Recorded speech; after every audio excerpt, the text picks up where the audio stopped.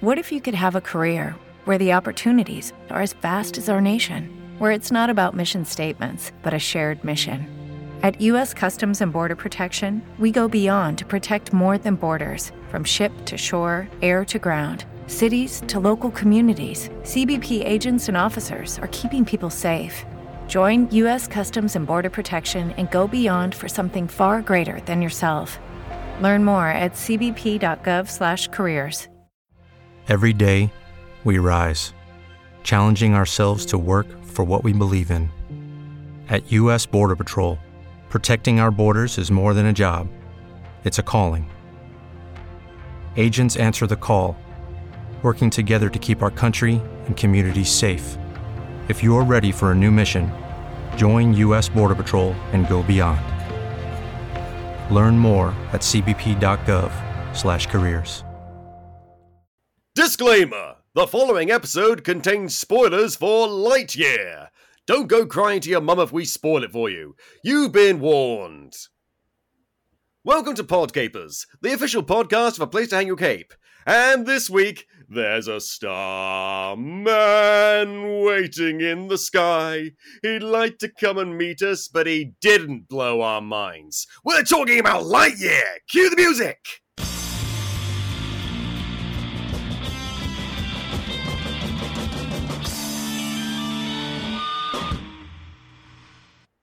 Hello there, Capers, and as I said, welcome to Podcapers, the official podcast of A Place to Hang Your Cape. My name's Scott James Merridew, and this is the show where we talk about various geek and nerd-related topics, and I'm joined each week by a very special different guest.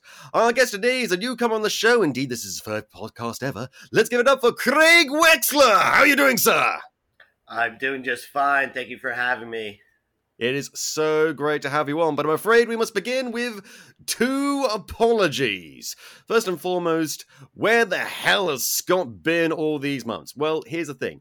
I mentioned the last episode we did that I was dealing with some issues and that Podcapers would return, but we weren't sure when that was going to be, and we would try to do the best we could. Best we could involved doing an episode reviewing the new Doctor Strange movie where the audio got corrupted.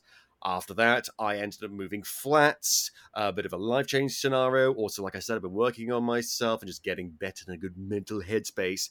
And so that's why it's taken up to now to get episodes out. But we are pushing full steam ahead, and we are hoping to get back to a regularly, or at the very least, semi-regular schedule upload.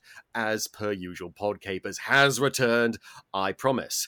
Second apology... I'm unwell! Yay! I had a bit of last few days I've had quite a bad throat, and then about 2 days ago it developed into a full-blown cold, so I've basically been in my bed all day for the past 2 days longing for the sweet release of death. It's not been fun. I'm still not well now, so if you hear me sneeze, hear me cough, or hear me take a big drink of water, that's why, okay? Nothing we can do about that. What we can do, though, is change topics to something much more fun. Talking about you, Craig. How are you? Who are you? What are you? Hi, Scott. It's nice to be here. Like I said, my name's Craig Wexler. I'm new with A Place to Hang Your Cape. I graduated college not too long ago, and so I find myself out in the world looking for something to do to make money to support myself, because that's what we all have to do, right?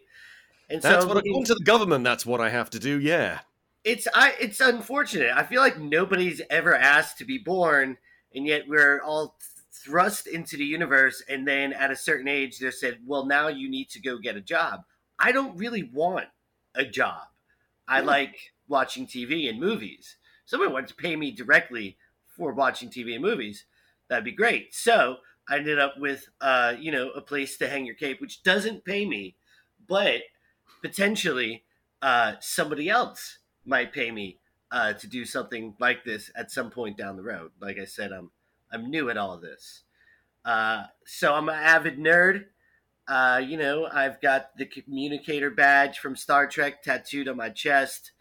I've got the lightning bolt. In the right position, I'm assuming. Yes, right there. There we go. In the right position. I have the Deep Space Nine one because Captain. Because that's the best one. It's the best one. Also, I live in New Orleans. Like, Captain Benjamin Lafayette Sisko is from. Wait, his middle name was Lafayette? Lafayette. That's his middle name. Really? Really. That seems problematic as fuck. Well, I mean, it's a popular name here in New Orleans. Lafayette Square, Lafayette Street, so on and so forth. And think about it, he's not born until the year, 24 something, right? So at this point, I think that everybody's gotten over... You know what? We've got bigger fish to fry. Right. This is a whole other I can't believe subject. I didn't know that. I'm gonna be thinking about that for a long time. Good. I'm glad I could mess with your head a little bit. I mean, in fairness, it doesn't take much to do that. My mind regularly gets boggled all the time. And in fact, there's been a lot of things boggling my mind in recent times, such as this new film, Lightyear, which we are going to talk about. But before we talk about that, we need to discuss the news!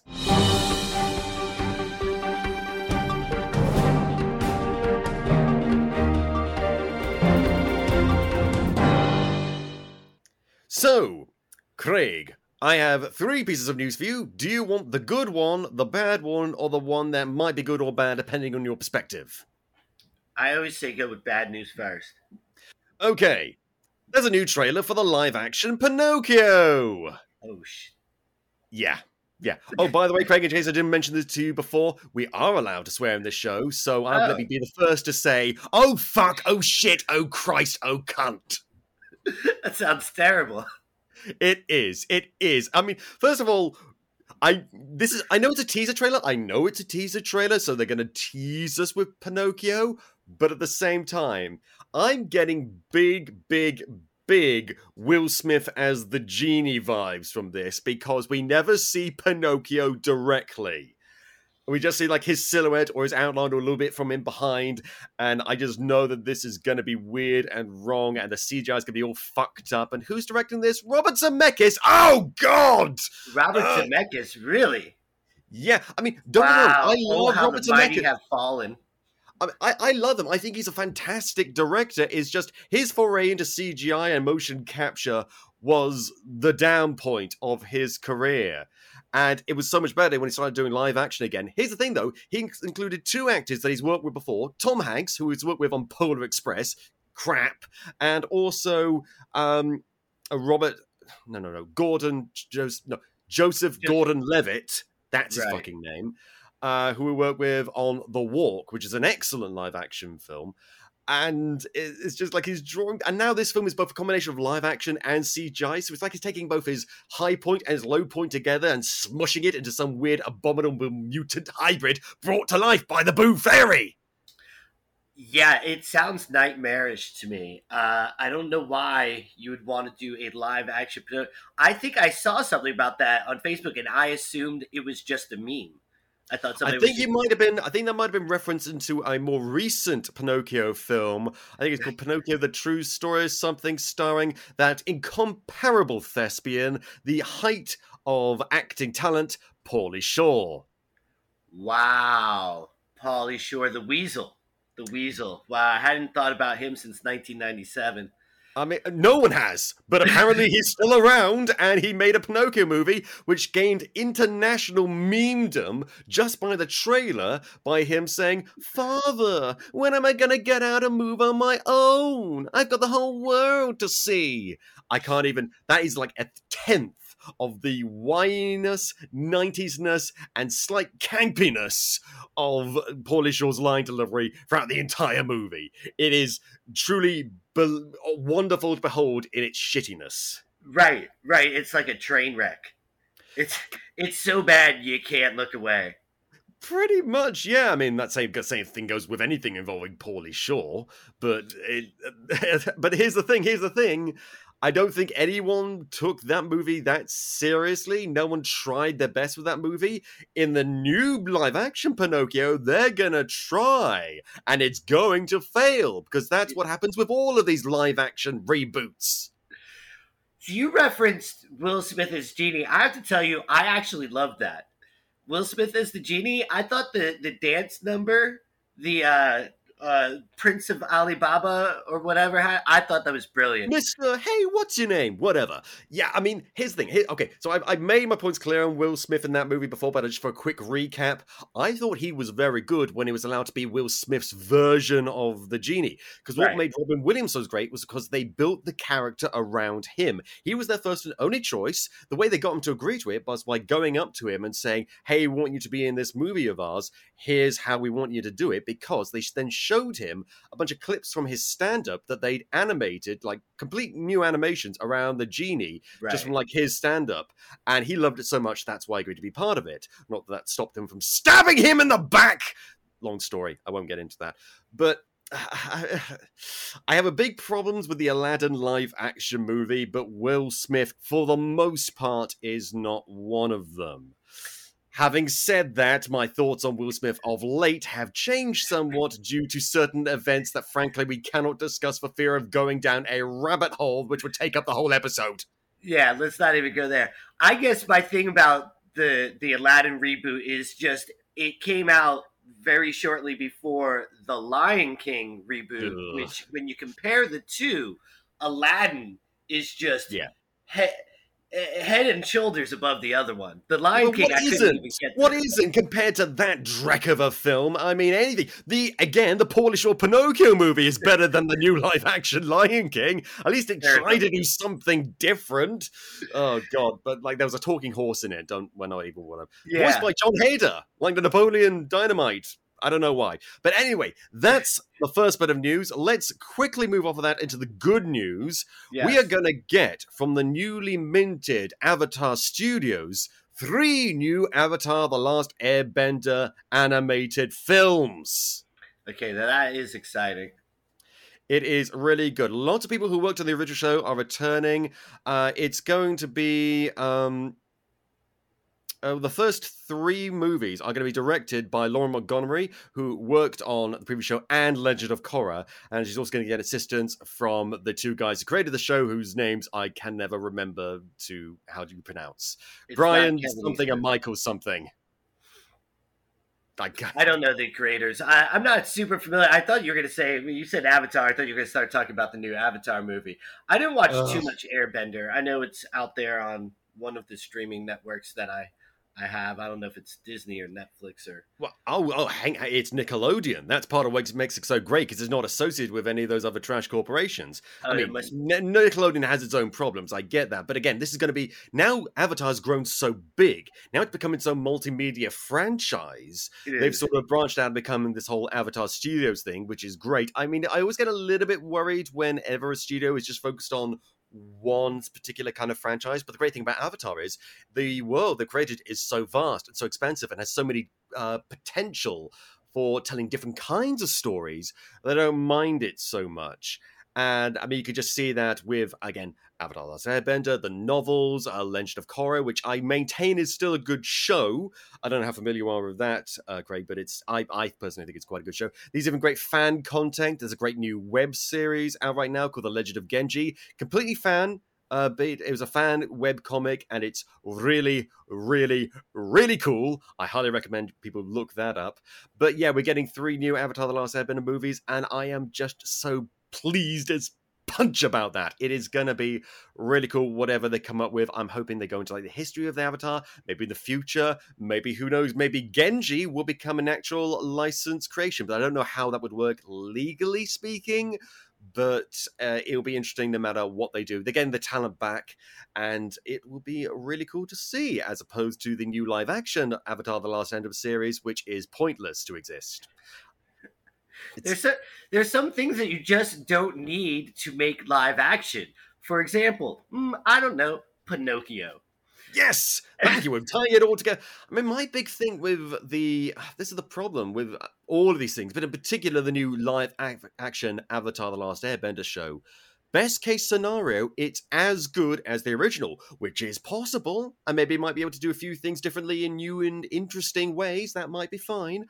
But worst case scenario, it will be compared unfavorably like that previous live action Avatar: The Last Airbender project, which we do not mention.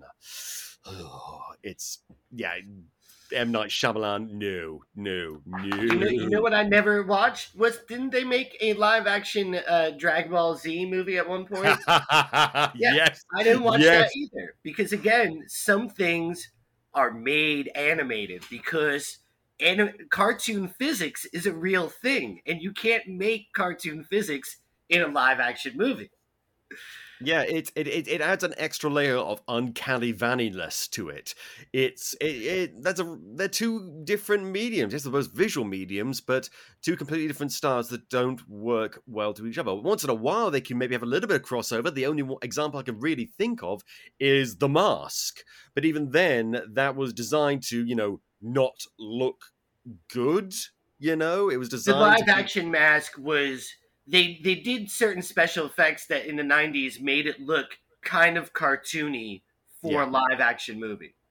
Yes. There's a big difference between that and trying to actively and proactively, or with all seriousness, emulate designs from cartoon or animated shows or movies and then translate that into live action. But anyway, We've discussed that long enough. Now it's time to go to the big meat of the thing which may be good or bad, depending on your perspective. HBO, I believe it is HBO, yes, they have greenlit and is in development a Jon Snow sequel television series. Yeah. Who asked for this? It wasn't me. It wasn't me me either. Look, they ended it. They ended the whole thing. They did it before, what's his name? J.R.R. Martin. Martin. George R.R. Martin. You're thinking George of Tolkien. R.R. Martin. Before he finished his final book, and HBO went out and they did a season 8 and concluded it anyway, and everybody hated it. Okay? Look, it's been 2 years, so spoilers. We went the last 3 episodes, we had a different main villain in each one. I didn't like the ending. I didn't spend my time writing about it or complaining about it. I wasn't a big fan of the ending. But nobody that didn't work out. What's that? That was the sound effect. Yeah, that didn't work out. I think it was appropriate. Everyone's it didn't work out. But now, why are you going to go back and say, "Oh, we want 8 more seasons of Jon Snow north of the Wall"? Pass. Hard pass. I mean, the best case scenario, it's like a Dexter New Blood miniseries, but then we all remember the mixed reaction that miniseries got. So why do it? And I thought, Kit Harington and move beyond this. He's off being like Black Knight and some shit. He doesn't need this. Right. I don't know why Kit Harington would even agree to it. I think it's because maybe he and the other creators wanted to make it sort of like as a redemption for Game of Thrones. But we've already got the House of the Dragon coming out later on this year, which has got some people pretty excited. And best of all, the way that show might work better than Game of Thrones did was because that whole story has already been laid out in its entirety by the expanded sort of historical book, in big quotation marks, Fire and Blood, written by, again, George R.R. Martin. So we already know how that's going to end. They've got the complete story, but it's written in a way that means they can do sort of whatever they like with it, as long as they follow the main plot beats, meaning they can have a much more cohesive story that they want to tell. A Jon Snow series, I mean, there is no basis for that, as far as I'm aware, in George R.R. Martin's works. So what would even be the point? Just him bumming around in the snow? He's just going to walk around the snow for 8 seasons. Well, hopefully not 8 seasons, but yeah. I saw something online that said, you know what a better idea is? Let's follow Arya going off into like the unknown regions, wherever she goes, and see what sort of monsters she ends up fighting. That'd be kind of cool. So much more sense, and everybody would. I mean, I would watch that. I would sooner watch an Arya show than a Jon Snow show. Not because I liked Arya better than Jon Snow in Game of Thrones. They were both great characters, but his story's over. He went north of the Wall. He's going to live out the rest of his life with the wildlings. Hopefully he'll find another redhead and, have a happy life. But Arya is going out on adventures. She's like, what's west of Westeros? Well, that's a great question, Arya. Let's go find out.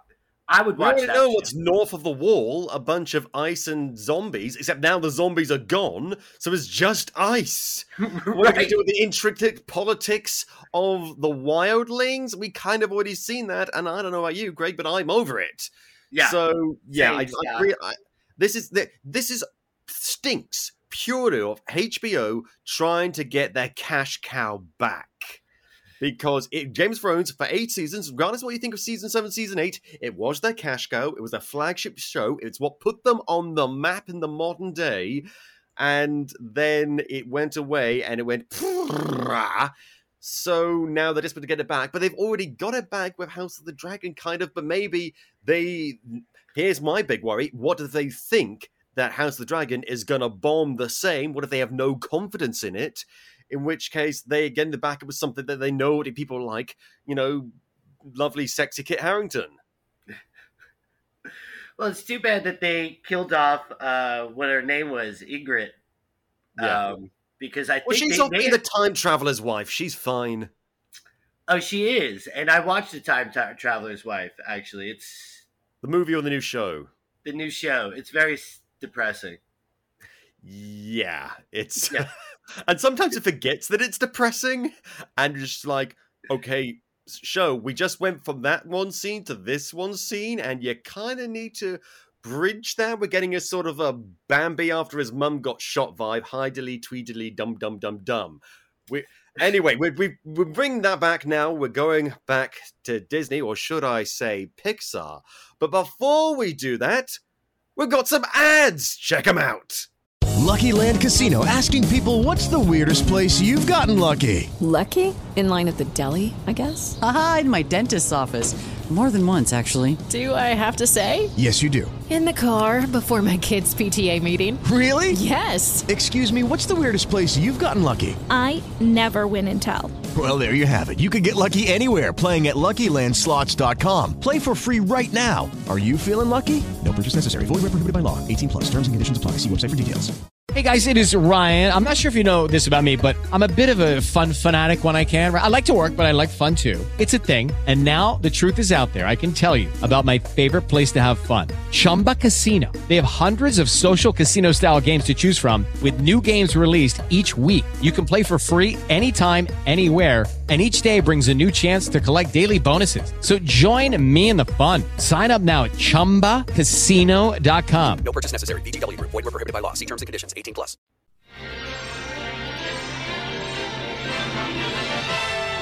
And now we're pleased to bring you our feature presentation. Sue Lightyear. I was really, really looking forward to this because it's Pixar, and in my head, I removed Pixar from Disney just for the sake of my own personal sanity. I don't think every single movie Pixar has ever done has been good, but for the most part, I think they still hold up. Most of the movies do, even some of the more modern ones. I still have yet to see, actually, Luca. I never actually ended up seeing that. I was too depressed after seeing Onward, because I did not like Onward. But I really liked Soul. I thought that was good. So I was decided to see this, and I thought, yeah, this kind of makes sense. And I like the way that they sort of marketed and build it as. In fact, they show that right at the beginning of the movie. They show it as like, so in 1995, Andy went to see a movie. This is that movie based on Buzz Lightyear. That's a genius concept. That's a genius idea. Too. This movie does not feel like a movie made in 1995 at all. I kind of wish that they'd gone with that vibe to say, oh, hey, look how much we've gone from this. But maybe make it a bit tongue-in-cheek. But for maybe like an hour-and-a-half Pixar movie, maybe that wouldn't have worked. So this is the movie we got. And, I can see why they went this way. And for the most part, it's okay. There are some bits that are really good, and some bits that are okay, and some bits that are fucking disappointing. But we're going to get into all of that. Now, here's the thing. We talked about this briefly before we started recording, so I'll just recap for that for you capers. I saw Toy Story, probably not when it was first released, but a little bit later on. I don't think I saw it in the cinema, but I did catch it on video cassette, VHS, when I was a little kid. Because this was back in the days when my parents were not very media conscious, so they just slapped random Disney shit on for us and assumed it would be fine.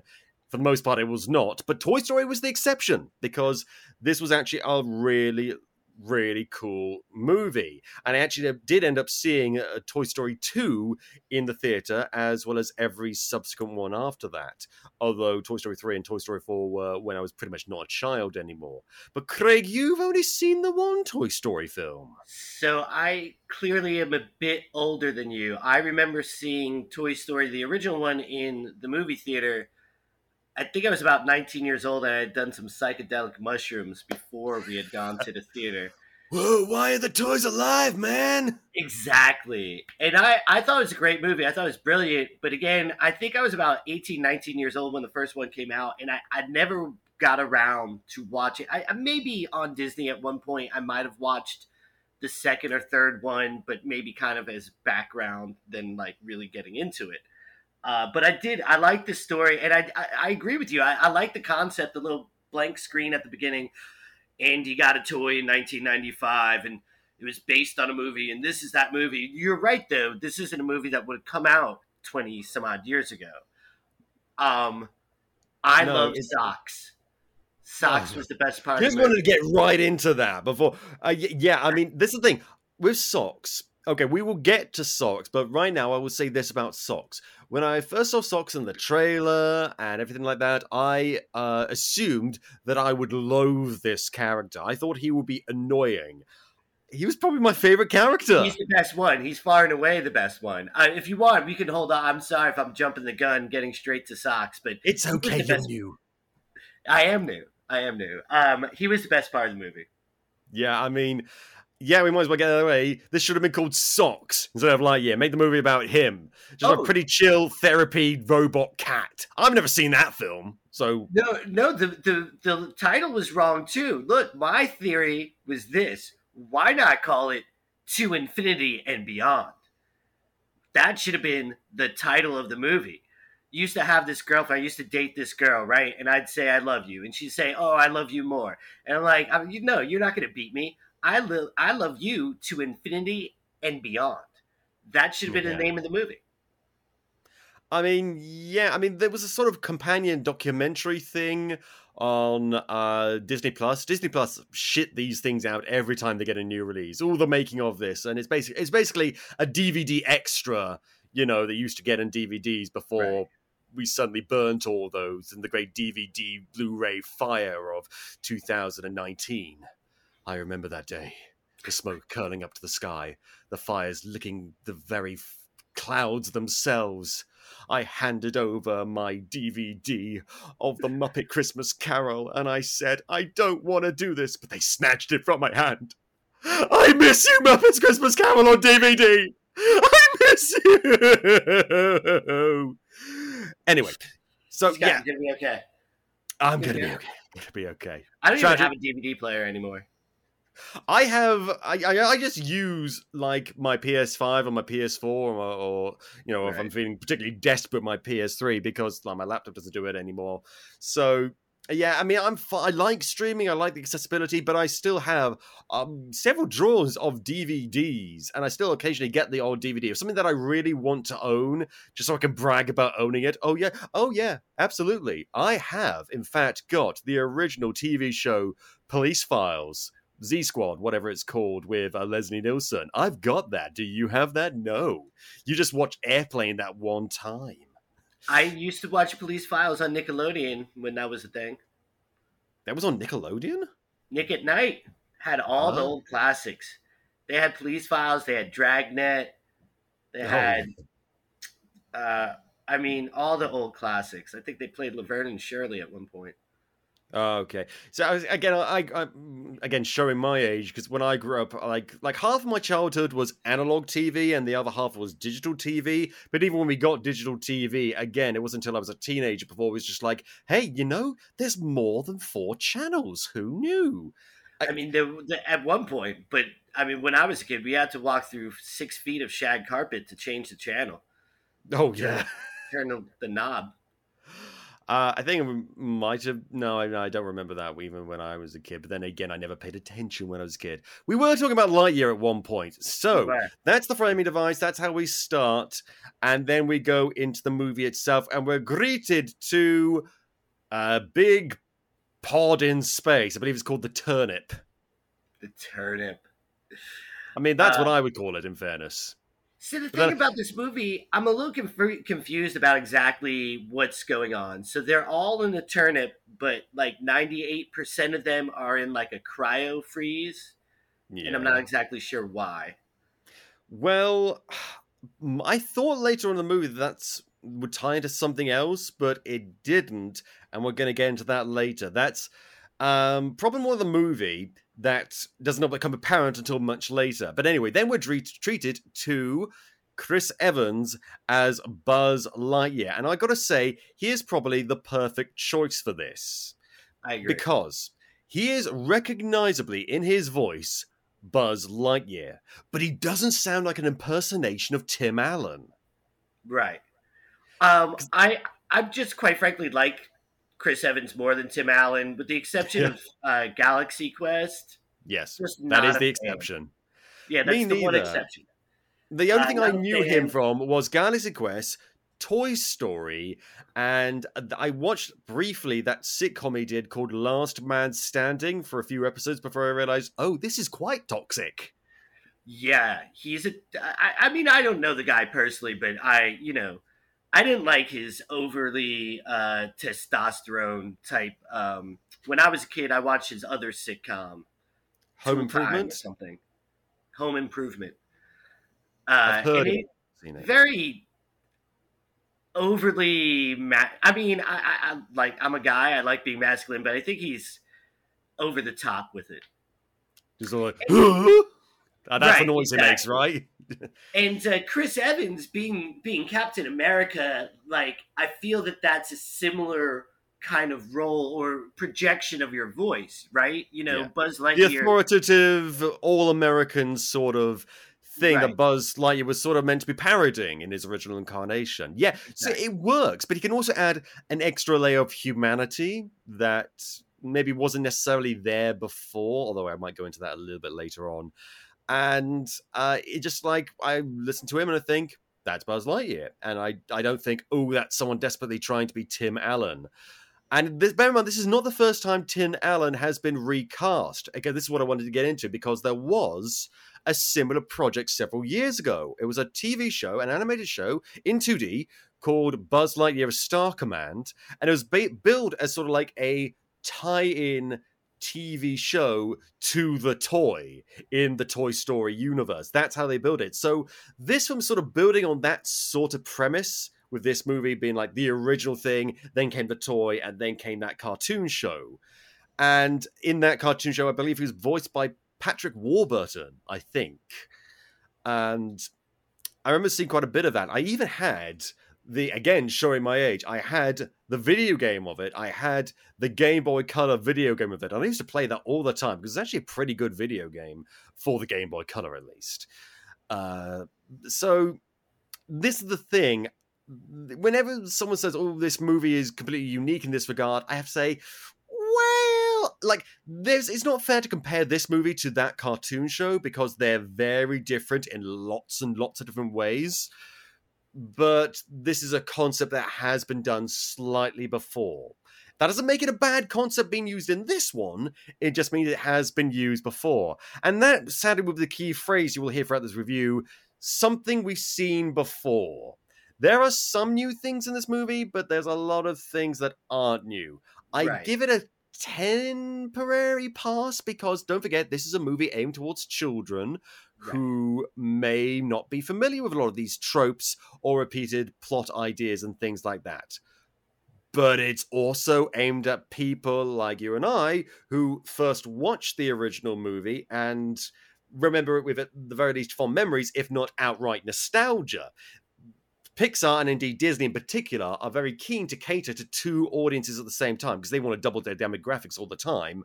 Both young children who aren't familiar with these characters and older generations appealing to their brand recognition and their nostalgia who are familiar with these characters. That's the basis of all of their live action movies, and this is no exception. That doesn't preclude it from being good, but it is something that they are doing. But in fairness, it starts off okay. Like I said, Buzz Lightyear is activating the Terminator. He's like, oh, there's an unexplored planet nearby. Well, I know we're off on this big, huge mission right now doing... But side note, we never find out what that mission is. We don't know why they're all in this hyperspeed. We don't know why they're flying through space. We don't know what their goal or their objective is. We don't know if they're just going to pick up space groceries or anything like that.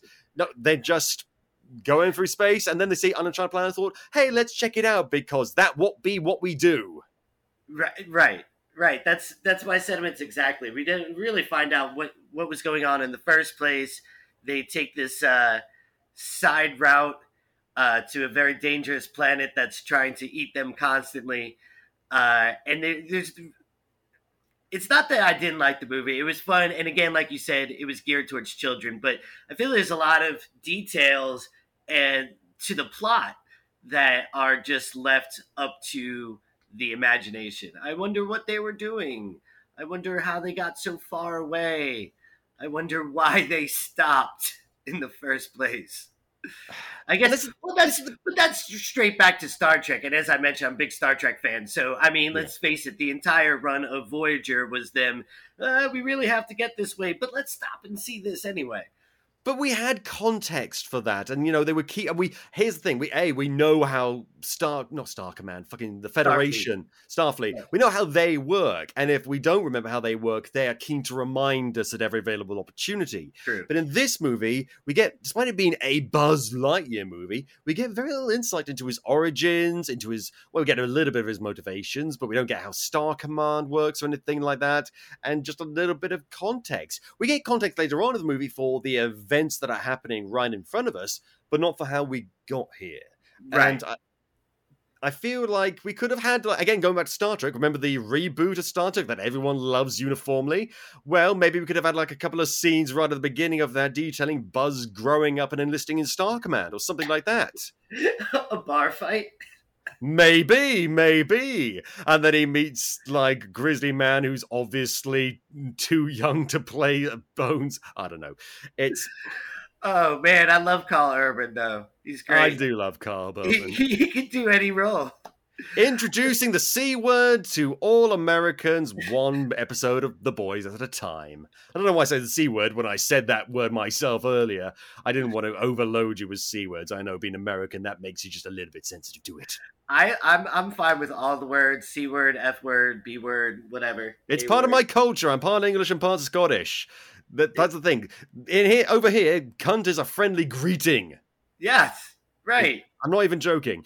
But, okay, so, again, back to Buzz. I wouldn't know. Maybe that could have worked or something, just a little bit. A quick little 2-minute, 3-minute, maybe even 5-minute max montage detailing why he is where he is.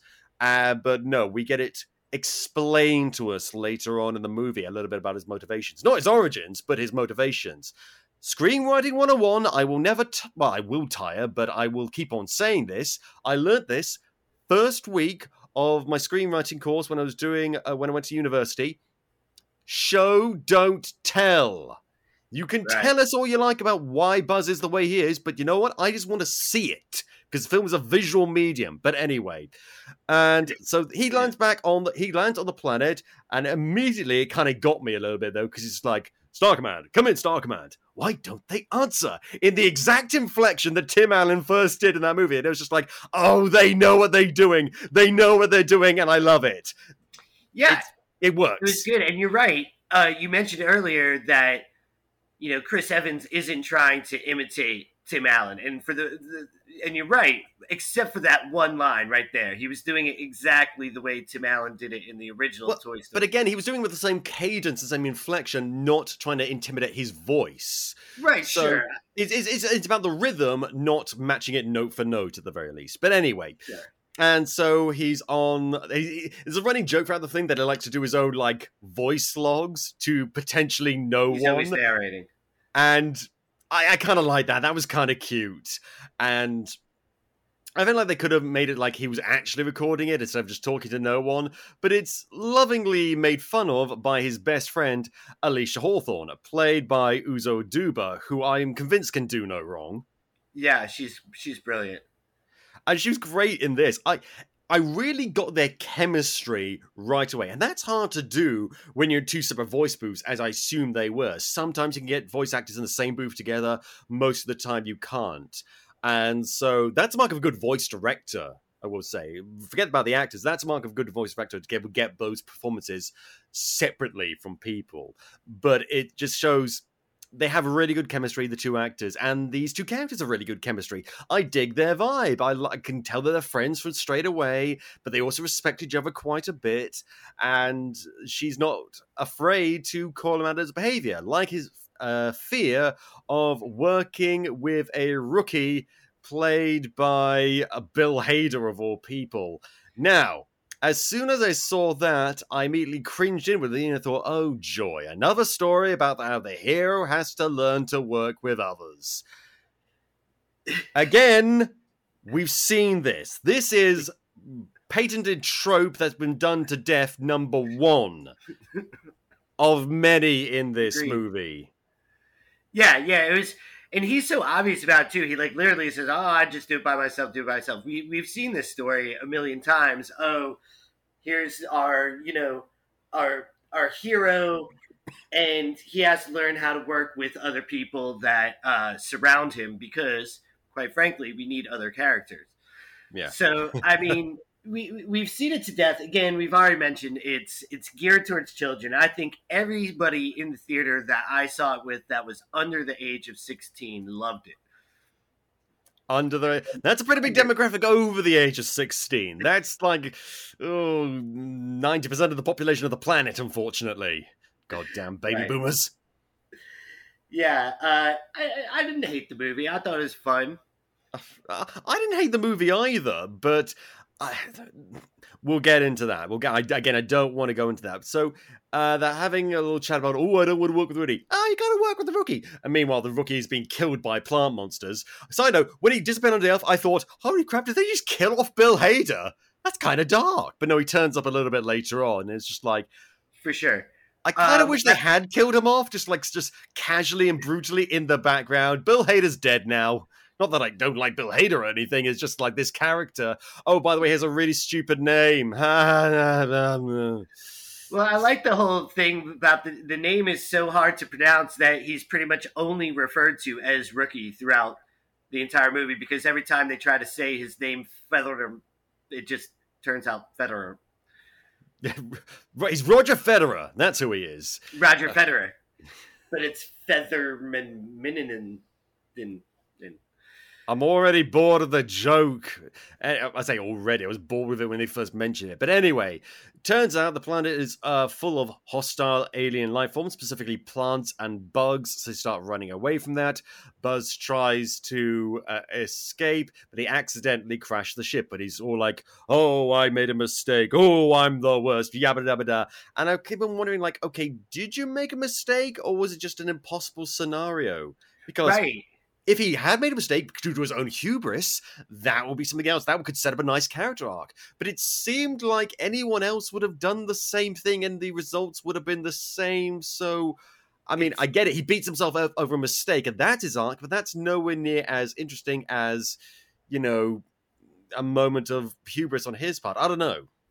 Well, there's the scene there trying to climb. They're trying to escape the atmosphere, right? And they're about to hit the cliff face. Yeah. And the rookie, I believe, is like, oh, should I get into the co-pilot seat and help? And Lightyear is like, oh, I can do it. I don't think, regardless of the fact that the rookie was like, oh, should I help? I don't think he could. At that position, he was holding on for his life. He was holding on to the edge of the chair, kind of because of the G-forces. Whether he wanted to or not, I think everybody did everything in their power to escape the planet. And it was just, as you say, an impossible situation. So he's going to spend the whole rest of the movie beating himself up over it because he's the hero. Like you said, we've seen this. What could that have Ricky have, even if he had been able to get into that chair, what could he have done? Pull up on another joystick even more to get even more vertical lift? That's not how that works, I don't think. Or maybe it could have been how it worked, and he's just like, no, I don't need you because you're going to fuck it up somehow. And then he's like, well, what if he didn't fuck it up? That'll be a very weirdly rated movie for a Pixar film if they said fuck. But anyway, so they crash, and they're just like, oh, crap, we're all here. Now we've got to start building. Cut to a year later, they're constructing a hyperdrive test to see if they can find a way to get off the planet. And okay, that's going pretty well. And he tries to do the hyperdrive test thing. It's a really cool, intense scene. Oh, by the way, he doesn't like autopilots. Right. I don't care. And so then the fuel fails, and nothing wrong with that, by the way. Don't let my tone of voice suggest otherwise. Again, I'm a little bit ill.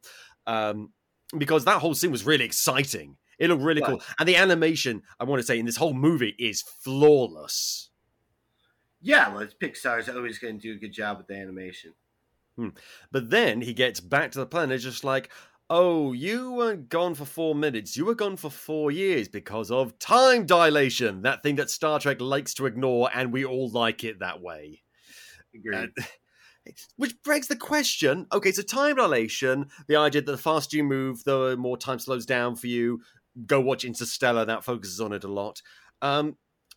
If that's the thing in this world, why weren't they aware that that would happen? Because surely they were traveling using hyperspeed in the turnip.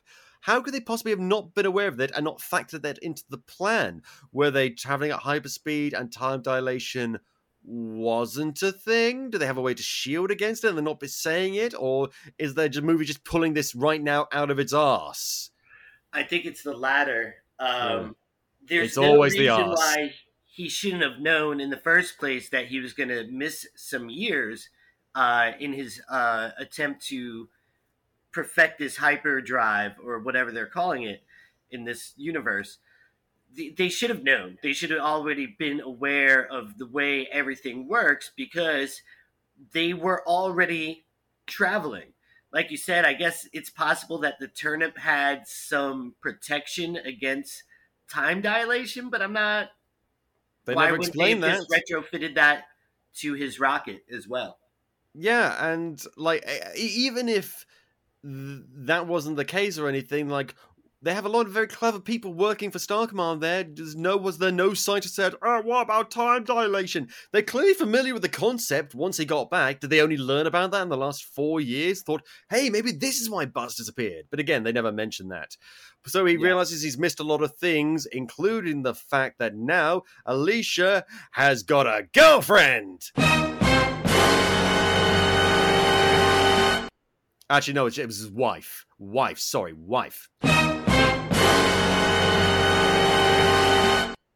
I think they're engaged when he gets back from the first trip. Oh, I'm sorry, engaged. It's good. I mean, I did not know this was going to be in the film, so I was very happy to see it. Finally, it's a good bit of representation that is in the background, and that wasn't removed from the cut for foreign edits, except it was. Here's the whole horrid saga. You see, okay, so it was removed for cuts for places like China, Malaysia, Middle Eastern countries, and so forth. But then Bob Chapek, in his infinite wisdom, decided to complain against the Don't Say Gay bill, and which is good. He should have done that. Is that a thing? Don't say gay bill? In Florida. Oh, shit. We all forgot about that, didn't we? My dad lives in Florida. I should have known about that. He doesn't say gay. But basically saying, hey, you shouldn't be doing that. And then people turn the floodlights back on Disney and say, hey, didn't you have like a bunch of gay characters in your movies that you continually erase, downplay, or even remove from your films for homophobic countries? So this scene was put back in the movie, and I'm glad it was put back in, but I wish they had never taken it out in the first place. But because it was put back in, Bahrain, Egypt, Iraq, Jordan, Kuwait, Lebanon, Malaysia, Oman, Palestine, Qatar, Saudi Arabia, Syria, and the United Arab Emirates, it was not released in all of those countries. Wow. Because Ozudobu's character, Alicia, has not only has a female partner that she marries, but also they share a kiss. And also China. Believe it or not, sometimes couples do kiss, so... Again, it's the stupidest thing to get angry of, but then again, this is how those countries operate. They are relentlessly and horrendously homophobic.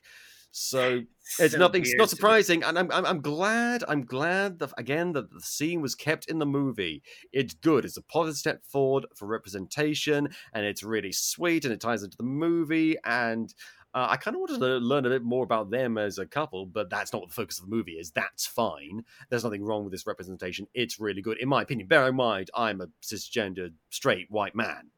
Bearing that in mind. Same. But again, I really wish Disney just showed an ounce of a spine and decided from the get-go, we're not going to remove the thing. But yeah, why not? Like, look, I guess companies like corporations like Disney are just super, super greedy, and they need every single cent they can make. But I'm thinking you're making enough money in all the progressive countries, especially the States, that you could just take a stand. If you're going to go to the extent of putting interracial homosexual couples together in your movies in the first place, why not grow backbone and say, if you want us to cut this scene, you can't have our movie? Well, because they want to have the cake and eat it too. Disney looks at China in particular like a hungry tiger looks at a little bunny rabbit. It wants that market. It wants that market bad. And so they are willing to cut out any sort of remote mention, I don't know if anything even particularly gay in their movies, even the subtext thereof. And release it fully. Alicia's skin color? I mean, I know there's a problem with that. Are they also racist on top of homophobic? Again, this is the thing you have to understand. Bigotry does not operate on logic. Okay, Yeah. And this is a form of bigotry. It's motivated financially, as you say, but it is a form of bigotry because when you side with bigots, you yourself are a bigot, if not by association. So, and this is the thing. This is the thing is that they want to have it both ways. They want, in Western audiences, to show all the gay stuff they want, have pride parades in their theme parks, which is fantastic, and that's fine. I'm cool with that. But they also want to cater to homophobic countries, and it's like, no, Disney, you need to pick a fucking side. Either you are with people, good, innocent people, who are done nothing wrong and are celebrating their identity, or you're with bigots. And because of that backlash, eventually they did decide, you know what, we will, okay, fine, we'll stand with all the people that we said we sat side with, and they put it back in the movie. Now that they've done that, they can't go back. They will try. They will try and go back and have it both ways again. They will try and have the cake and eat it too once more.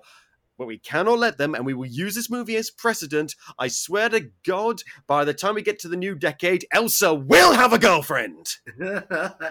Oh, Elsa, you're referencing Frozen. I've never seen it. Then you are a smarter man than I am. But despite the fact I've never seen it, I am familiar with, do you want to build a snowman and let it go? Well, who isn't? That got pumped into our brains while we slept. Yeah, I think so. God. Anyway, back from that part of Disney to this other part of Disney. We can't go on about that all the time. So Buzz is now realizing, oh crap, I've missed 4 years. Oh God. And then he gets given socks. Aw, our baby. Socks is the best. The thing about Socks is Socks can do anything. Socks is basically the Buzz Lightyear universe R2-D2. He can do everything that R2-D2 can do, and sometimes his head spins around while he's doing it. The best part about Socks is that he says his sound effects. Like if he's... Meow, meow, meow, meow, meow, meow, meow, meow, meow, meow. He can say meow, meow, meow, meow, meow. He says beep, boop, beep, boop, beep. He says... Like if he's got like a screwdriver coming out of his tail, when it does, he says. Like it's he makes all his little sound effects. He's great. He's the best part of the movie, far and away. And he does. Here's the thing: he does not need to make those sound effects. But I just think whoever programmed him to do that just as a joke, and it's very funny. Agreed. He doesn't need to at all. He just does. Like it's just who he is. He's opted to make. He's opted to say. Meow, meow, meow, meow. And it's so weird because he's like basically a therapy robot. He's there to help Buzz acclimatize, and yet he can do all this extra stuff. It's so strange, but I don't mind at all. All Buzz needs, he like doesn't care about acclimating. All he cares is like, okay, well, can you fix this problem? And so, as somebody who needs to make Buzz feel better, he's okay. Well, I have to fix this problem. So then he becomes basically an astrophysicist. Yeah, and that is honestly a good way of introducing that character and setting up who he is and what he can do. It works very, very well. And it leads into Buzz saying, okay, while you work on this whole fuel problem, I'm going to try to do hyperdrive again. And again. And again. And we then get a montage of him attempting it, failing it, and going back and seeing the people he loves grow old and age around him, slowly and surely, as he misses out on their lives and indeed his own life. Well, that was grim. It was grim.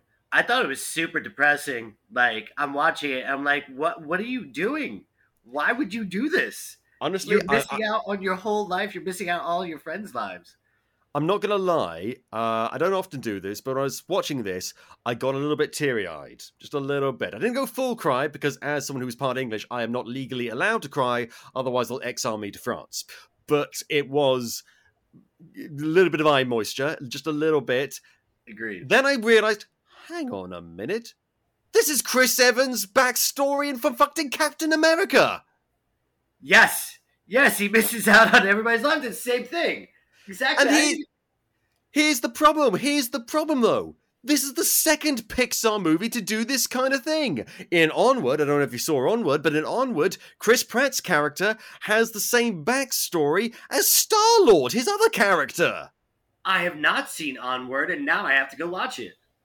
Well, no, it's not the same backstory. He doesn't get kidnapped by aliens, but he's got like a problem with like a parent who died out of a terminal illness in the hospital, and he's got traumatic memories of that, which is the same thing happens in Guardians of the Galaxy. So it's just like, how have you done something twice doubly? So you haven't done it twice, you've done it quadruple.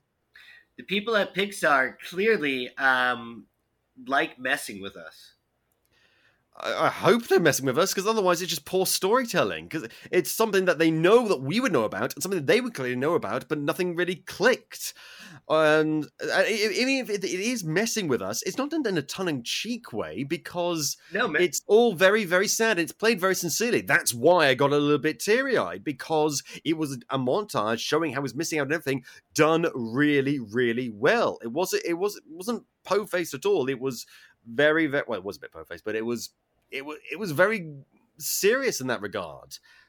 And yet it's the exact same thing that Captain America has. And then I got distracted by that by turning out that Alicia has died. And she leaves him a final hollow message with her in a hospital right next to her granddaughter. And they do their French thing where they stick out their fingers like E.T. and say, to infinity. And the other woman responds, and beyond, and it's made me cry.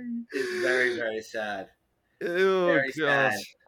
And then it turns out that the reason why she left this hollow message is because Buzz goes into her office only to find it empty, and we immediately think, oh no. And then he plays the hollow message, oh no. And it turns out she's dead. Well, this is a kick in the knickers. It's just... Oh, God. And right when we're processing that, because it was so annoying, because I wanted to see more of this character, I wanted to learn more about her, I wanted to see her explore and grow along with Buzz, but I don't begrudge them killing the character off like this, because it works very well in this regard. His single-minded determination and his desire to fix his mistake ended up costing him his friendship. It's a really powerful idea, and it's immediately made... not ruined, but kind of annoying when this new character, Burnside, just wanders in acting like an absolute twat badger. Yeah, no, he was definitely made to be a antagonist, but if in the reality of it, he was kind of right. Buzz has been doing this for like 40 years now, long enough for Alicia to have a kid who grew up and had a kid, right? Like, I'm sorry, but the definition of insanity is trying the same thing over and over again and expecting a different result. This guy was like, look, I'm in charge now and we're not playing this game anymore. Definitely an antagonist, but logically speaking, he was in the right. Logically speaking, yeah, I agree. But here's the problem. When new information comes up, he chooses to ignore it. And this is the problem. It seems like he's treads the line between being an antagonist that's actually in the right or an antagonist for the sake of having an antagonist. Not even like the main antagonist, just a holdover antagonist until the big main baddie comes along. That's true. It's just like, why is this guy such a raging douche? Couldn't it be seen as somewhat reasonable? And it's like that makes Buzz's single-minded determination thrown into much greater focus. But no, he just comes across as just a bit of an asshole. And why? And here's the thing. I get it. I could understand him saying, like, we're just going to hunker down and live our lives here because we've been living our lives here and you haven't. Fine, fair enough. Laser shield. Always really into that. Why is he so opposed to Buzz keeping on trying? He never gives a good reason as to why we can't, as a side project, continue the hyperspace. If it was a question of money or resources, I think it was resources. Think about it. He never says that. He never says that. That's true. If he had said that, look, we now are at a critical moment. We can either build a life for ourselves or invest further resources into something that we have no confidence in working. We're going with this plan A business. And if they said that would make him even more reasonable and maybe would have justified his douchebaggery a little bit. Maybe he could have said, you know what? Yeah, we're having lives here, but we don't really have much of a choice because remember, who stranded us here in the first place? Oh, yeah, it was you. I'm not your friend, okay? I was about to say I had a life before this, but he probably wouldn't because he's too young to have a life. So this plan would have been all he would have known. So that's right. Maybe he had been working his whole life for the laser shield. Exactly, yeah, and there was potential for some really interesting dynamic, and if they kept this character around for longer, him having played back and forth was sort of like a no one's really wrong and no one's really right scenario, that could have been really interesting. But no, what we get is Buzz goes rogue with little to no convincing. It seems kind of antithetical to his character, but whatever. Again, single-minded determination. Okay, that's fine, and he. Sox has managed to create stabilized hyperdrive fuel. Okay, cool. But oh no, they broke the computer, so now they can't remake the fuel. I saw that plot coming from a mile off, and also just like, does Sox not remember the formula? Right, he's a robot, so he shouldn't really be very forgetful. It's like, I don't think the computer was what they needed. But anyway, so they steal the fuel. Buzz steals Sox. Great dynamic duo, by the way. Obviously, more chemistry than he and Woody had. But anyway. Yeah, absolutely. Well, I don't think he liked Woody at first. Well, I think it was more a case of Woody didn't like him. I think he was just sort of apathetic to him. But he definitely didn't like him later on. But he eventually does... He steals the hyperdrive ship and goes up, is successful in completing the hyperdrive. And then it's revealed that time has now advanced by 22 years. Right, because he went even faster. Yeah. So, with that, after 22 years, what's he going to find on the planet? What was that? Oh, so yeah, when he gets back and he meets Alicia's granddaughter, I can't remember her name, but here's my big question. Where was everybody else? There's his little group, right? He's got 3 people with him and Sox. Where was everybody else? They had thousands of people at one point. Well, they're all in the main base. What do you mean? Oh, they were outside of the laser shield, I guess. Oh, yeah. But I feel like they must have some sort of transportation. They never leave the confines of the laser shield. Well, no, because they got all the hostile alien plant life and bugs out there. So they're sticking with that. But they got like this one outpost for like the training of the new Zap soldiers or whatever they are. And that's why all those people are there. And we are going to get into all of that. Before we do that, it's time for some more ads. Honestly, we spoil you with these things. Lucky Land Casino, asking people, what's the weirdest place you've gotten lucky? Lucky? In line at the deli, I guess? Aha, in my dentist's office. More than once, actually. Do I have to say? Yes, you do. In the car before my kids' PTA meeting. Really? Yes. Excuse me, what's the weirdest place you've gotten lucky? I never win and tell. Well, there you have it. You can get lucky anywhere, playing at LuckyLandSlots.com. Play for free right now. Are you feeling lucky? No purchase necessary. Void where prohibited by law. 18+. Terms and conditions apply. See website for details. With the Lucky Land Slots, you can get lucky just about anywhere. This is your captain speaking. We've got clear runway and the weather's fine, but we're just going to circle up here a while and get lucky. No, nothing like that. It's just these cash prizes add up quick. So I suggest you sit back, keep your tray table upright, and start getting lucky.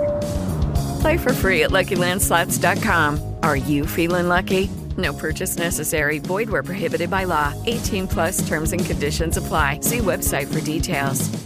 So he gets back to the planet and then is immediately tackled by Kiki Palmer, Izzy Hawthorne, Alicia's granddaughter, who is a perfectly fine character. She's fine. She's fine. No, I like she's fine. She's absolutely fine. She's just fine. I like the way you put that. She is a little, I'd call her average. Not even average. Like, average has its own negative connotations. This is a perfectly serviceable character that they tried to make endearing to us and did not fail, but the problem is she's got to follow Alicia.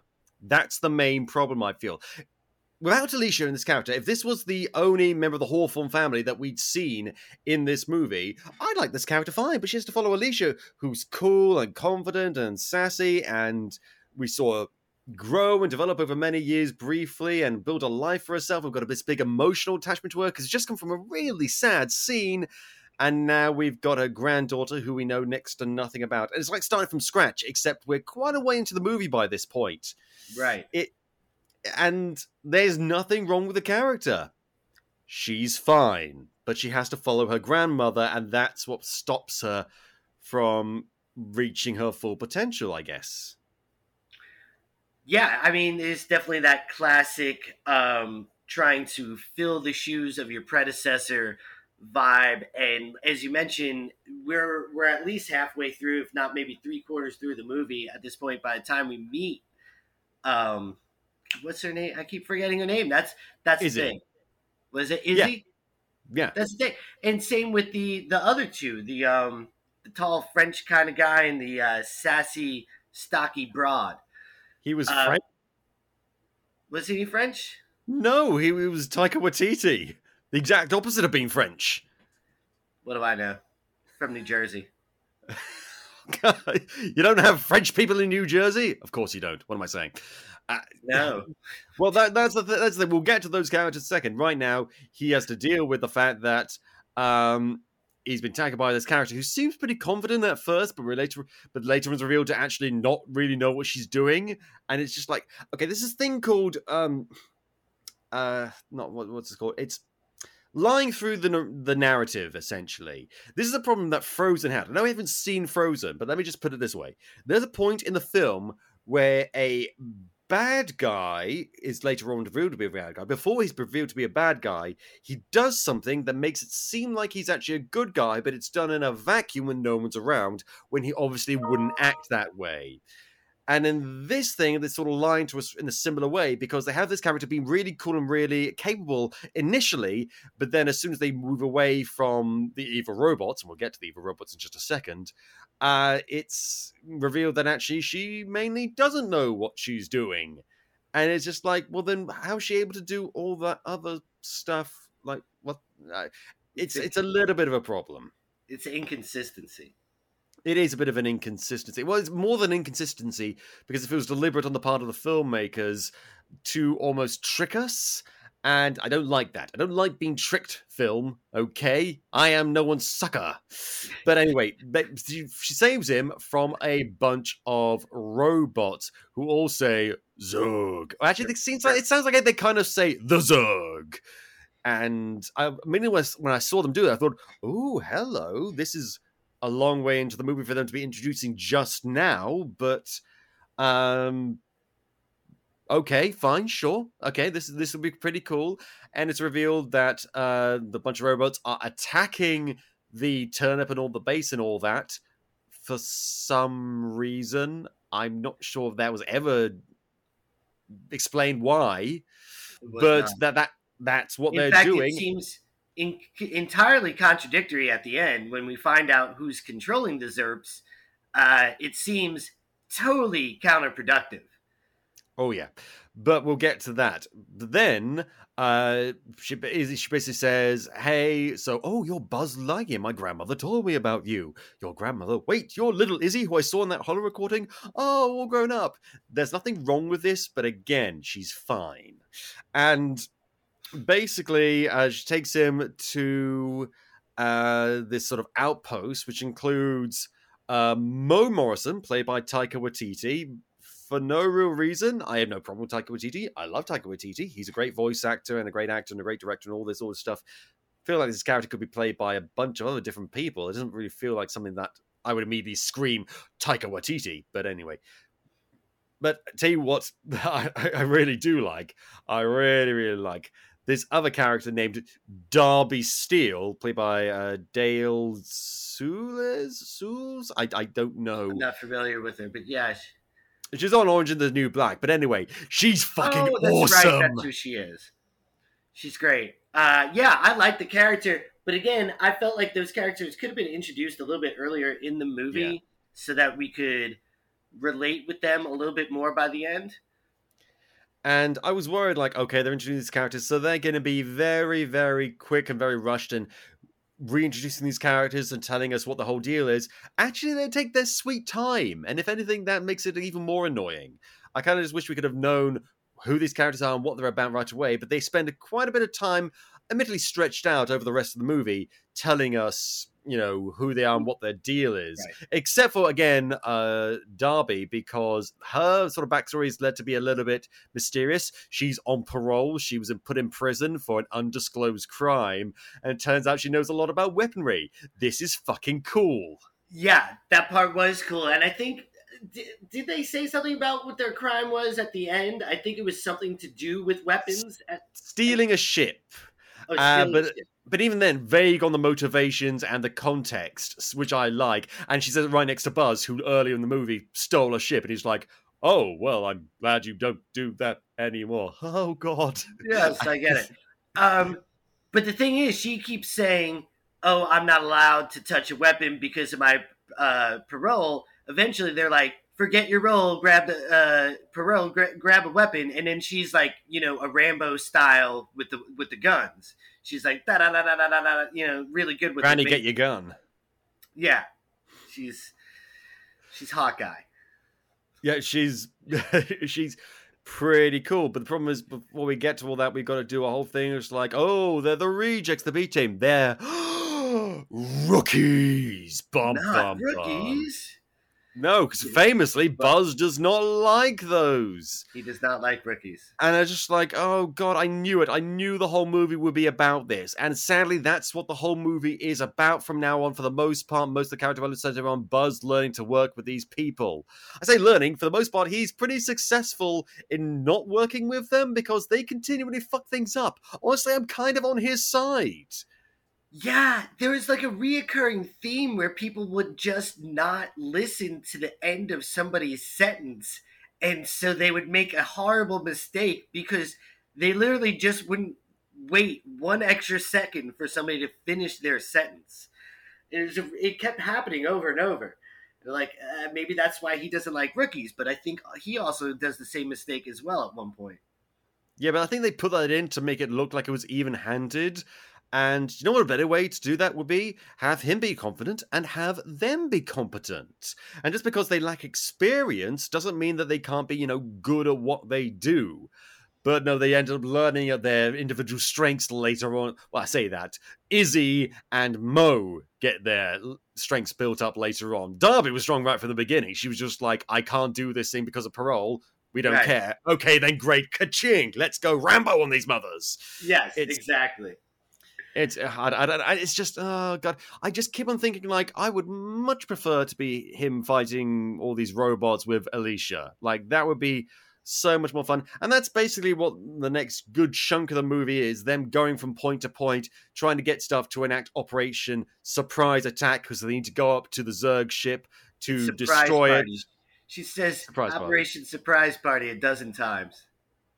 Yeah, like it's this really clever joke that we're supposed to laugh every single time, and it's just like, it's not that funny. Like, here's an idea. It'd be funny if it was like a really long, overly complicated, unnecessarily long, like, if this is like Operation Mega Ultimate Dynamite Omega Surprise Party X11 12 13 / gonna kill all damn bitches operation or something like that.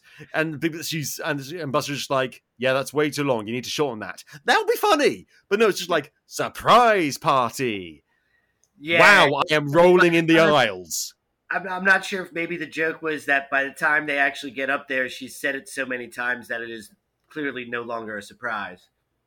Yeah, but that's not funny though, because that just means they've worn the joke down and it wasn't even funny to begin with. So it's gone from, instead of going from being funny to being annoying, it's gone from not being funny to being annoying, which is like, why does this even exist in the first place? But we don't need to get hung up on that. They already mentioned it too many times. We don't need to add to that. And honestly, I want to talk about these next few scenes, but honestly, there's not that much to talk about. They just go from point to point, mucking stuff up, trying to fix stuff. The most we get out of it is that we find out that in the Space Ranger suits, which they all managed to get their own versions of, they've got a pen in them. Why do they have a pen in them? Why are they writing things in space? Why do they not have, like, the touchscreen computer things? Why would they need a pen? What Space Ranger needs a pen? Do they need to sign for something when they're in space? Is it to do their crossword puzzle while they're in between missions? Why do they have a pen in the suit?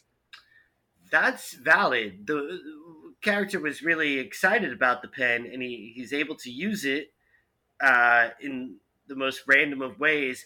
Maybe their pen, their spacesuit pen, is just cool because it can write in space. Okay, for novelty. Fine. I have no objection to the pen. I just wish for some goddamn context. What exactly are they going to be using it for? And here's the thing. It's annoying because this whole joke thing is juxtaposed with another joke at the same time that is actually quite funny because they've got a new kind of sandwich now in the future from Buzz's perspective, where it's like meat, bread, and then extra meat. And they really like it, but Buzz doesn't really like it. And it's just like, that's clever. That's funny. That works because they give context for that. And it's like, yeah, but here's why this newfangled sandwich works. And like, we don't think it works, but it makes perfect sense to them and they can explain and justify it. And so that makes it funny. Why couldn't they do that with the rest of this movie? It probably was too much effort for them. Yeah. They came with this one joke and then they just said, okay, they spent like a day working on this joke and they realized, oh shit, we're supposed to come up with like 20 other jokes. This. Do we want to provide additional context? No. Every other joke comes up in 5 minutes. The pen, I'm still stuck on the pen. I think it's cool to have a pen that would write in space, but I am trying to figure out what exactly they would have to write for. What would they write? Because they've got all those computer screens, like, built into the suit. Like, Buzz flips up his thing, and that's got a computer screen on there for him to, put stuff... Again, it feels weird. It feels weird. It's like having a hammer and a chisel right next to a 3D printer. Right. I don't get it. I do not get it. But anyway, okay, and so then Mo accidentally, when they're taking a break to recover, he bumps into Socks, and suddenly it becomes very dramatic because Socks appears to be unresponsive. He's like, oh no, I've killed Socks. And then Socks is fine, like 2 seconds later. But it's like, oh my god, I nearly destroyed Socks because I accidentally bumped into him. And I'm just like, This is not a dramatic moment movie. And even if it was, he just accidentally bumped slightly into him. If that slight bumping is enough to kill Socks, like not even halfway through the movie, in this random thing, like, that's a very poorly designed psychoanalyst robot cat thing. Yeah, if that was enough to kill him, he probably would have been destroyed at some point over the 40 years that Buzz was up and down out of space. Could have fallen off a table and just, cracked in half. Yeah, and the sad thing is we already got that moment of concern for Socks earlier in the movie. The thing that precipitates Buzz stealing the hyperdrive ship is because he's told that Socks is going to be taken away from him and deactivated, and he's grown attached over the few days that he's technically known him from his perspective. I think I've actually just contradicted my own point. Oh crap! But still, they've grown a little bit attached. Grown attached to him, but also Socks had the information he needed, right? That is true, actually. Yeah, that is true. But we, as the audience, felt concerned for Socks at least. So I'll give the movie that credit. Okay, that's not too bad. I think the audience is way more concerned for Socks than Buzz is. Buzz at least at that point. Doesn't really care about Socks, at least until later on. He's just using him as a tool to accomplish his mission, which is fine. There's nothing wrong with that. But he went back for Socks because Socks had that information on the hyperdrive, and not because he was like, he might have been a little sad that they were going to deactivate him. Maybe a little bit. Maybe. But anyway, they escape from that scenario, go to another scenario. Basically, Zurg now shows up, and he's like, Buzz, come with me. And he's like, wait, what? But then they fight him off. They're getting chased by all the robots. Darby's blowing shit up. It's pretty cool. But then Buzz gets transported up to the Zurg ship by a bunch of teleporting. Turns out Zurg's been after him this whole time. It's like, why? Are we going to do the whole father reveal thing like it was done in Toy Story 2? Side note, in Toy Story 2, they did this whole Star Wars ripper thing where the evil Emperor Zurg said to Buzz, I am your father. That's very original. But here's the thing, that was followed up by a really funny scene of him and Zurg playing catch. Just like, oh, that's my boy. Oh, you're a great dag, Emperor Zurg. Like, it was kind of funny. Although that is kind of funny. They did the same thing in Guardians of the Galaxy Part 2, didn't they? Yeah, but this time it was purely played for jokes, and they did it first. But here's the thing. I actually read when I was a kid, for reasons I cannot explain, the novelization of Toy Story 2. Now, when you make a novelization, often you're doing it at the same time as the movie's being made, so you can release it when it gets released for all the kids, because you're marketing tie-ins. And so often at times, writers for novelizations of films are working off incomplete or earlier drafts of films, which I didn't know at the time, so it's kind of traumatizing for me to read in the novelization of Toy Story 2 that Zurg dies and this other version of Buzz, this other toy of Buzz, it makes more sense if you see in the movie, ends up saying like, oh no, my father's dead. Now I'm going to take him and I'm going to bury him. And he walks away slowly, and that's the last we see of that character. Oh no. Well, it was pretty fucking dark. I don't know if that was just an idea of the original idea of the person who wrote that novelization, or if it was, again, as I said, in an earlier draft of the film, they realized, oh, that's a bit dark. Let's change it so they're having fun. But it is a little bit dark. It is a little bit dark, but here's the thing. I think I actually read the novelization first before I saw the film. And so it was kind of weird to read that first and then go and see the film, only to get the much light-hearted version. Just like, I don't know what to feel now. Right. I'm sure it left you a little bit confusing. Yeah, almost as confusing as what they actually do with Zurg in this film. Nice segue. Because, oh god, it's revealed that there's a person inside Zurg's suit, and it's an older version of Buzz Lightyear. And that's when I got mad. Oh, good Simpsons reference right there. Oh god. So again, this starts with a reference to Toy Story 2 because it revealed that Zurg is Buzz's father, and when he first sees him, he's like, Dad? But it's like, no, I'm you from the future. And I'm just thinking, oh my god. They copied Chris Pratt again, because this is the same plot point that they used in the Lego Movie 2 with an older, more evil version of him. Oh my goodness. Dun, dun, dun. I mean, again, that's a problem that's been done lots of different times. Look at any episode from Star Trek when they go to the Mirror Universe or something like that. But yeah, again, the fact that there's 2 connections to Chris Pratt in this movie is frankly 2 more than I needed. He's everywhere. Oh, God. And so, at first I'm like, maybe old Buzz isn't going to turn out to be evil. No, he turns out to be evil. Turns out he's from an alternate timeline where he went back to the planet after conducting the hyperspace trip, was about to get arrested, flew up, went into hyperdrive again, and went to the far, far reaches of the future, found a bunch of alien technology just hanging around, and then decided to come back to the present to wipe out the timeline, go back and basically... stop them from landing on the planet in the first place, I think. Yeah, and... Right, so his plan is to wipe out the whole timeline, which means that everybody would be erased. So, like, Alicia had gotten married, had a kid who grew up, had a grandkid, and then that kid is now his partner or friend or whatever, and all that those generations would be completely wiped out of existence, like a Thanos snap, right? Yeah, which coincidentally, Thanos is the son of this actor, because old Buzz is played by James Brolin, the father of Josh Brolin. Oh, really? I didn't know that. I've never heard of James Brolin. I think he's the father of... Is he the father of? Yeah, he's the father of Josh Brolin. And I wonder first, when I heard his voice, I was like, is that Josh Brolin? Turns out, no, it's James Brolin. They've got kind of similar voices. His whole shtick is... life is good, but it can be better. And Buzz is just like, yeah, but like, we've got people there, as you say, families, maybe, we shouldn't mess with time anymore. Right, you want to wipe these people out of existence.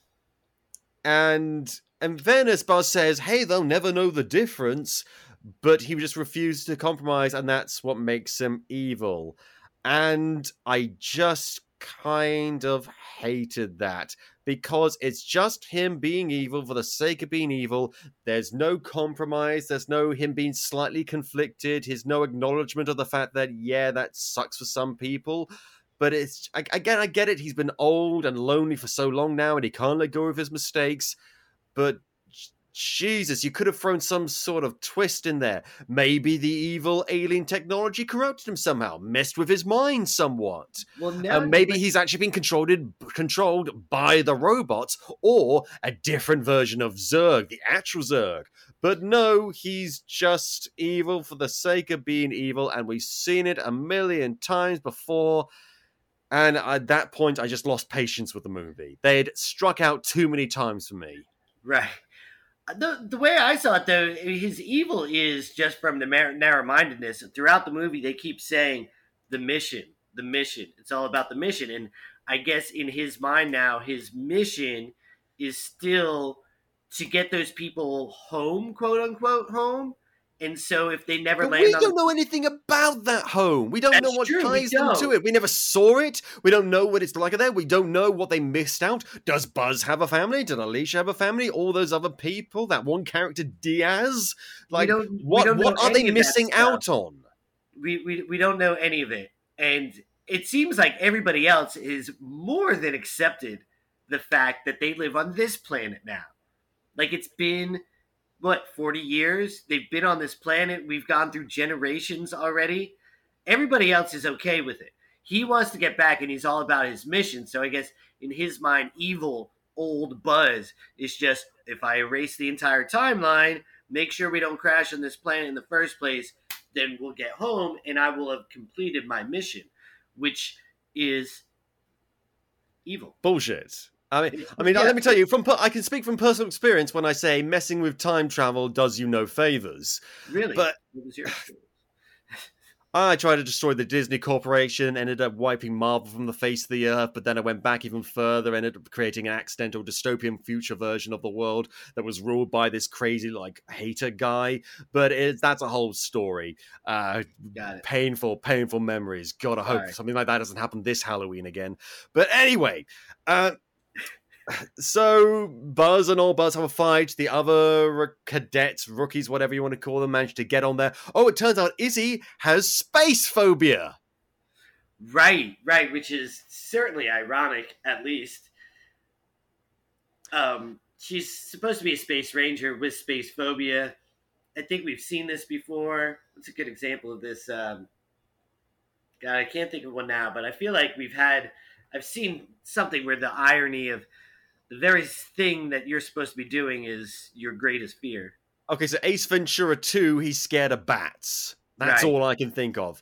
And honestly, I struggle even to come up with that thing, because when I saw that, at this point of the movie, honestly, I was just like... Here's me on the scale of caring. I'm at 0. Don't care. I could not care less. You're slipping from fine, Izzy. You're slipping. But anyway, they have a big old fight. And here's the thing. Earlier in the film, we saw Buzz using laser machetes and even guns. And I was kind of surprised they did that. But then later on, they show him getting an attachment for his suit. The laser... Exactly, yeah. And I thought, that's kind of cool. Then I thought...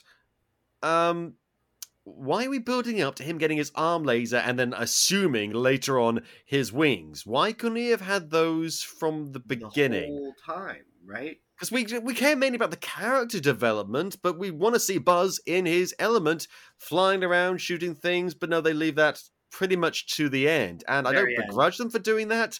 There's nothing wrong with them doing that, but it would have been kind of cool to see that from the beginning. Maybe parts of them get damaged, he has to fix them as they go along, or something. I don't know if you're really that concerned in terms of plot-wise, because him flying is too big of a deal-breaker. I don't know. But the whole point of this, there's so much going on. This ending seems so padded. We've already gone through a lot of stuff in these first 2 acts, especially in the first act, in fairness. But this third act, not a ton happens, but the little that does happen takes so long to happen. The big fight between him and Zurg, the rookies infiltrating onto the ship and trying to get to Buzz and stopping the other robots. All of this just goes on way too long. The pacing gets thrown out of the window, and I was just like, can this movie please end? Please! Yeah, actually, me too. I was getting bored at the end of it. It's like, okay, I get it. They're going to win, and oh, look, he's going to start a new, we'll get to that. We'll get to that. I mean, here's my perspective on it. I can happily watch a 3-hour film if the pacing is good, but I struggle to watch a film that's even 1 hour and 20 minutes if the pacing is bad. The worst example I've ever seen, and this movie is nowhere near this bad, but the worst example I've ever seen is Fan4Stick. The Fantastic Four reboot. Oh, God, it was horrible. Wait, which one? There's been a lot. You talking about... Oh, yeah. The latest Fantastic Four reboot, the one with the fucking abusive director, Josh Trank. Yeah. It's really bad. It's very shame. It's very sad that they really can't get that movie right. Fantastic Four is a great comic. Because none of them understand what they... Honestly, ironically, the thing that understood the Fantastic Four the most was the original made for insurance purposes Roger Corman film. Was it Harvey? Was it Roger Corman or Harvey? I can never remember if it's Roger Corman or Harvey Corman. Is this the one where Jessica Alba is in? No, before that in the 90s. Okay, so here's the thing. Oh, that's right, the one in the 90s, yeah. Yeah, so that movie that was made purely for legal reasons and wasn't even released, and they didn't tell the actors it wasn't going to be released, and they were really disappointed afterwards. I can imagine why. The movie is still crap, but it kind of understood the Fantastic Four's whole deal. Not sure how I feel about... I definitely know how I feel about Reed Richards being super older than Sue Storm and him knowing her when she was a little kid and he was already a grown man. Yeah, that's Jesus not normal. Christ. Jesus. Even in the 90s, that was weird. But anyway. Yeah. Oh, God. So this ending seems padded. They fight with Zurg. They finally manage to escape. And Buzz sacrifices the hyperdrive fuel to get them back to the planet safely, seemingly killing Zurg, his older incarnation. And then they get back to the planet, and Burnside is just like, rah, rah, rah, you guys did, rah, rah, rah, rah, rah, but it was damn good flying. And is just like, even though I should totally arrest you and throw you all up on contention charges, I'm going to give you everything you want. I'm going to reenact the Space Rangers, and you're going to be the Universe Protection Division. Hey, remember that from the original movie? Yeah. And it's like, okay, this is fine. Couple of things. One, why did you change your mind about arresting him? 2, why does he want to reenact the Space Rangers? Like, what purpose does that serve for his purposes?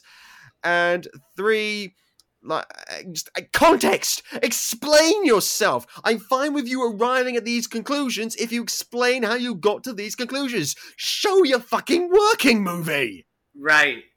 They got to those conclusions because it was the end of the movie. Oh, yeah. What we're left with, more or less. He doesn't give any explanation as to why he suddenly changed his mind. Maybe he's had 22 years since they last met. Maybe he changed his mind. Maybe he came around to it. Maybe he wants to enact the Space Rangers to help protect this planet and rebuild Star Command. Maybe that was his whole plan from the beginning, but Buzz left before he could explain it to him. Right.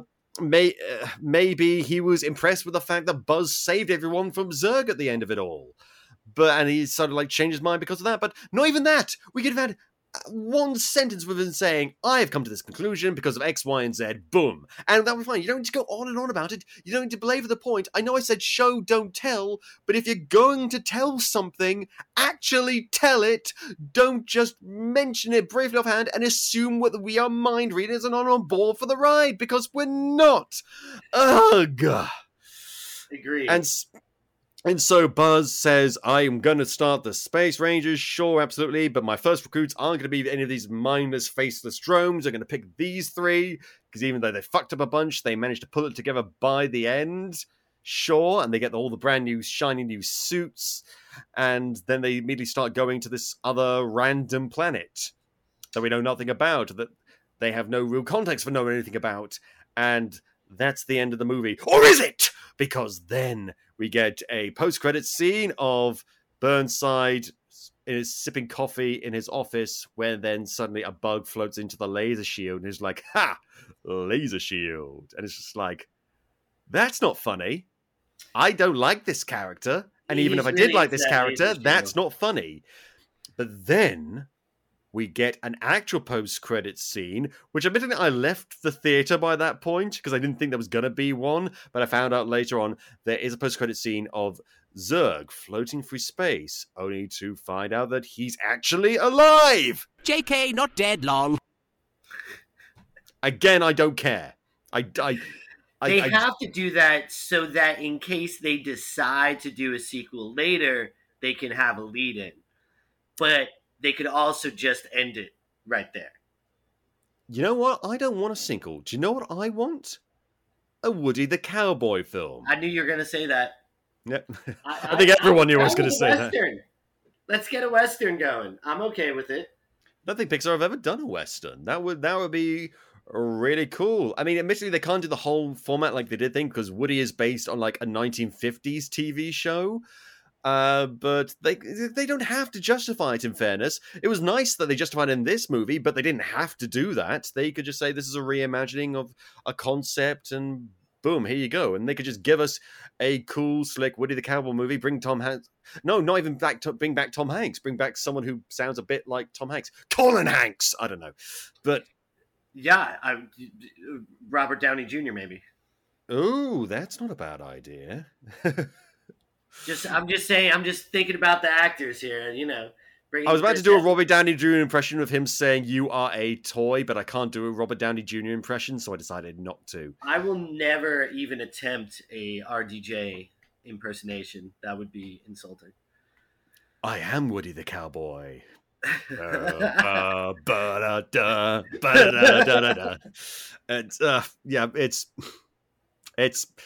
Yeah, that's Lightyear. Now, we're going to talk about our final thoughts in just a second, but before we do, here are some ads.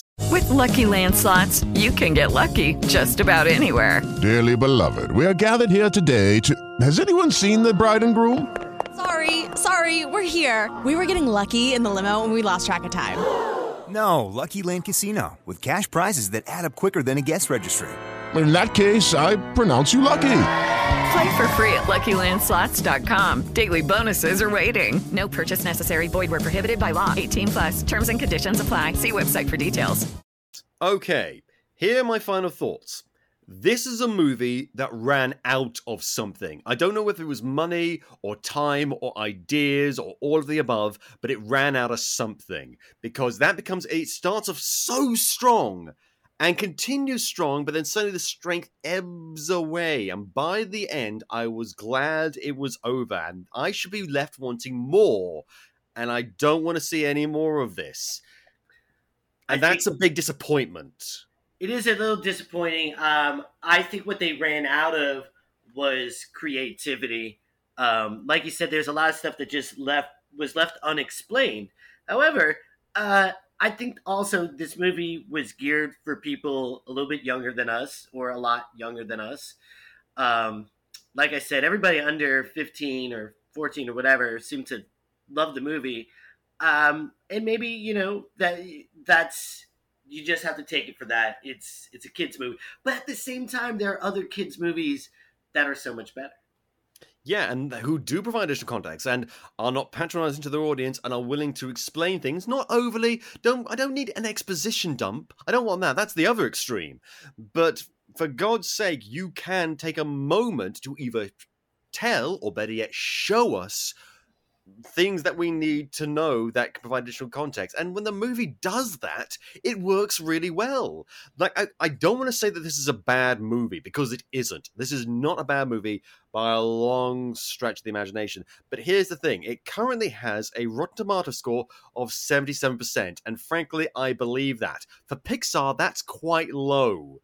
Yeah. But that does not make it bad. It is not bad. If someone said, should I take my kid to see this film? I would say, absolutely. They'll have a great time. If someone's a big fan of Buzz Lightyear and Toy Story and they said, should I go see this movie? I'd say, absolutely. Maybe temper your expectations a little bit, but it's worth your time. I'm glad I saw this film, but I just wish they had stuck the landing, because it's less to infinity and beyond and more to just a little bit before infinity. And you know what? I'm a bit tired. Let's not go to beyond. Let's just go and have a snack or something. It's disappointing, which is not the same as bad, because a really great ice cream sundae can still be disappointing if you expected more whipped cream with nuts and you got less than the desired amount of whipped cream and nuts. Does not make it bad. Still an ice cream sundae, but that's not what you were expecting. And, my expectations are not the film's fault. But This is Pixar. I think we've gotten used to a certain degree of quality from them. Fucking Turning Red. I didn't even mention Turning Red earlier. That was a fucking amazing film. I think people had even less expectations for that. And maybe that's part of the problem. Maybe it's because they had a completely new concept that was written by someone. It was not autobiographical. It was barely even semi-autobiographical, was Turning Red. But it was still really, really good. And because it came from a sense of authenticity. Whereas this, I imagine all the people making it were big fans of Toy Story and Buzz Lightyear, and they had lots of different ideas, but at the same time, I think with Turning Red, and again, I'm just making a lot of assumptions here, there are only certain directions where that story would go. So they decided, let's focus on what would work to make the story work properly. Whereas with Lightyear, you could make any kind of story from a Buzz Lightyear story, whether it be an origin story or a day in life story, anything like that. And I know that because that's what the cartoon did. It showed a lot of different stories focused around Buzz Lightyear and his friends, all of which were slightly more interesting and colorful and wacky and a little bit fun and silly than this movie was. And I don't think it's fair to compare the two because they are very different stylistically, but at the same time, we could have gotten so much more out of this and we didn't. And so that is, unfortunately, that has branded it as a disappointment. Right. Any final thoughts from you? My final thoughts are very much along the same lines as yours. I wouldn't go around, ragging on the movie. It wasn't bad. I think it was geared towards children a little bit more. I wish they would have explained a few more things. You talk about Pixar. It was only about a year ago or two that they came out with Soul, which I thought was a brilliant movie. I'm a little biased because I love jazz music, but it felt like... Well, who doesn't? Right.